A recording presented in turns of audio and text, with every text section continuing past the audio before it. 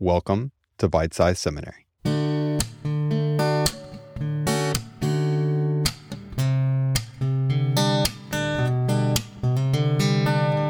Hello, friends. This is a short bonus episode right before Christmas. I know this is most likely a busy week for you, but I want to do two quick things for this bonus episode. First, I just want to say Merry Christmas and thank you so much for listening. I'm so encouraged by all of your encouraging and warm comments, emails, messages. It really means a lot to me. I really appreciate you taking the time to listen and to take the time to encourage me. And I hope that you have just a wonderful Christmas. The second thing I want to do is I just want to share some of my thoughts that I've been thinking about the Lord around this Christmas season, and thinking about how Christmas leads us to remember Christ's birth and his humility. So I want to share three aspects quickly of Christ's humility and how these relate to Christmas. The three aspects of Christ's humility are his humility in humanness, his humility in shame, and his humility in nearness. Now, thinking of his humility in humanness, this is the thing that we think of all the time when we think about the true meaning of Christmas, is that Christ, the Son of God, the eternal Son of God, came as a baby. He became a human. He took on human flesh for you and for me. What an absurd thing that the eternal Son of God, who enjoys the pleasures of heaven, would come to earth as a human and not as some victorious, triumphant human, but as a little baby. And he does all of this for us. I love this passage in Hebrews 2. It's kind of lengthy, but I love it. For surely it is not angels that he helps, but he helps the offspring of Abraham. Therefore he had to be made like his brothers in every respect, so that he might become a merciful and faithful high priest in the service of God, to make propitiation for the sins of the people. For because he himself has suffered when tempted, he is able to help those who are being tempted. He doesn't go and help the angels. He helps us because he has become like us. And he is that faithful high priest that we have. And he has made that satisfying sacrifice for our sins.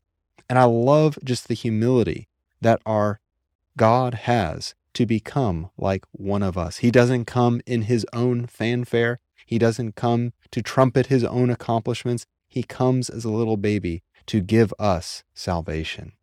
And this is so opposite of how we can slip into treating the holidays as an opportunity for us to trumpet our own fanfare, for us to elevate ourselves, to talk about all of our accomplishments. But Jesus does not do that as he comes as a baby. His thought is only of others. When we are together for the holidays with friends and family, may we emulate the humility of our Savior, and that we would seek to elevate not ourselves, but we would elevate others. What I love about the Lord is his character is one to just give and give. His heart reaches out towards others. We see this of why he even becomes a human. And we see this even in the second point of his humility in shame, that he takes on the shame, and specifically, he takes on the shame of the cross for our own salvation. And through that, we see that his heart is totally geared to give. I love this familiar passage in Philippians chapter 2, talking about Christ, who, though he was in the form of God, did not count equality with God a thing to be grasped, but emptied himself by taking the form of a servant, being born in the likeness of men. And being found in human form, he humbled himself by becoming obedient to the point of death, even death of the cross. To die on a Roman cross was not only one of the worst and most painful ways to die, it was the most shameful way to die. When we look at the Gospels and their depiction of Christ's crucifixion, it does not get into exaggerated, gory details of Christ's suffering. But what is repeatedly emphasized is the shame that is heaped upon Christ. And he takes all of that shame on himself so that we do not have to endure that shame. He humbles himself by becoming obedient to the point of death, even the death of the cross. That was the whole reason he came as a baby, is to suffer for you and for me. Another awesome passage in Mark 10:45, the Son of Man did not come to be served, but to serve and to give his life as a ransom for many. And we must be thankful for what he has given us. We must be thankful for the salvation he has given us. During the holidays, we tend to think a lot about giving. Gifts that we need to buy, Christmas shopping that we need to finish or start. And we tell ourselves that Christmas is not about the stuff. But it's so easy for us to get caught into the stream of being consumed with stuff, of what we get. But when we look at the heart of Christ, in him coming as a human, in him taking on our shame, he only gives. He is not concerned with being served. He is not concerned with gaining. He gives up so that we may gain. And may we, in this holiday season, may we be concerned with giving to others, and not in just giving stuff, but in giving our hearts, in giving our time, to be concerned with others, to listen, to give care, to have concern for others. May we give in those ways. May we also give practically, but may our hearts be in tune with the heart of our Savior towards others. And then finally, Christ's humility in nearness. All of these things, Christ's humanness, his shame that he took upon himself, culminates in him being near towards us.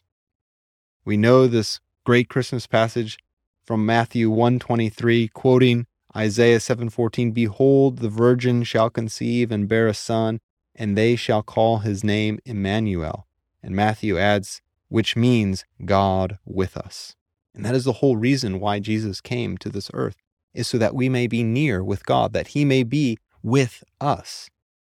And what I love about what Matthew tells is that he begins his story here with this verse describing how Jesus' name was to be Emmanuel, God with us, this picture of God's nearness with us.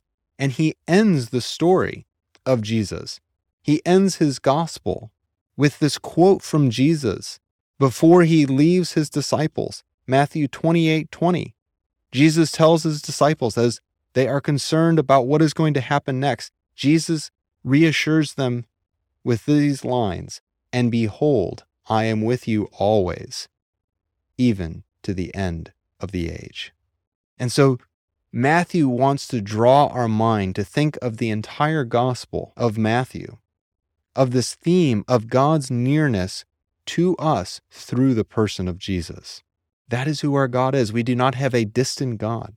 And during the holidays, we may feel very alone. Perhaps you are isolated, under quarantine, or not able to be with friends and family. Perhaps you are with friends and family, but you do not feel near to them. Let me just remind you that the Lord is with you right now, that the Lord is deeply concerned for you, that he cares so much for you. He loves you so much to come as a man to die for your sins, to die for my sins. And he is continually with us. And that gives us hope. The Lord is with us always, no matter what. That's all I have for today. I hope this has been a blessing to you. It's been a blessing to me just to think of the humility that Christ has and how that affects my own life. We'll have a new episode next week. Then it will be back to the normal every other week schedule. Hope that's okay with you. Anyways, just want to say thank you again for listening, and Merry Christmas.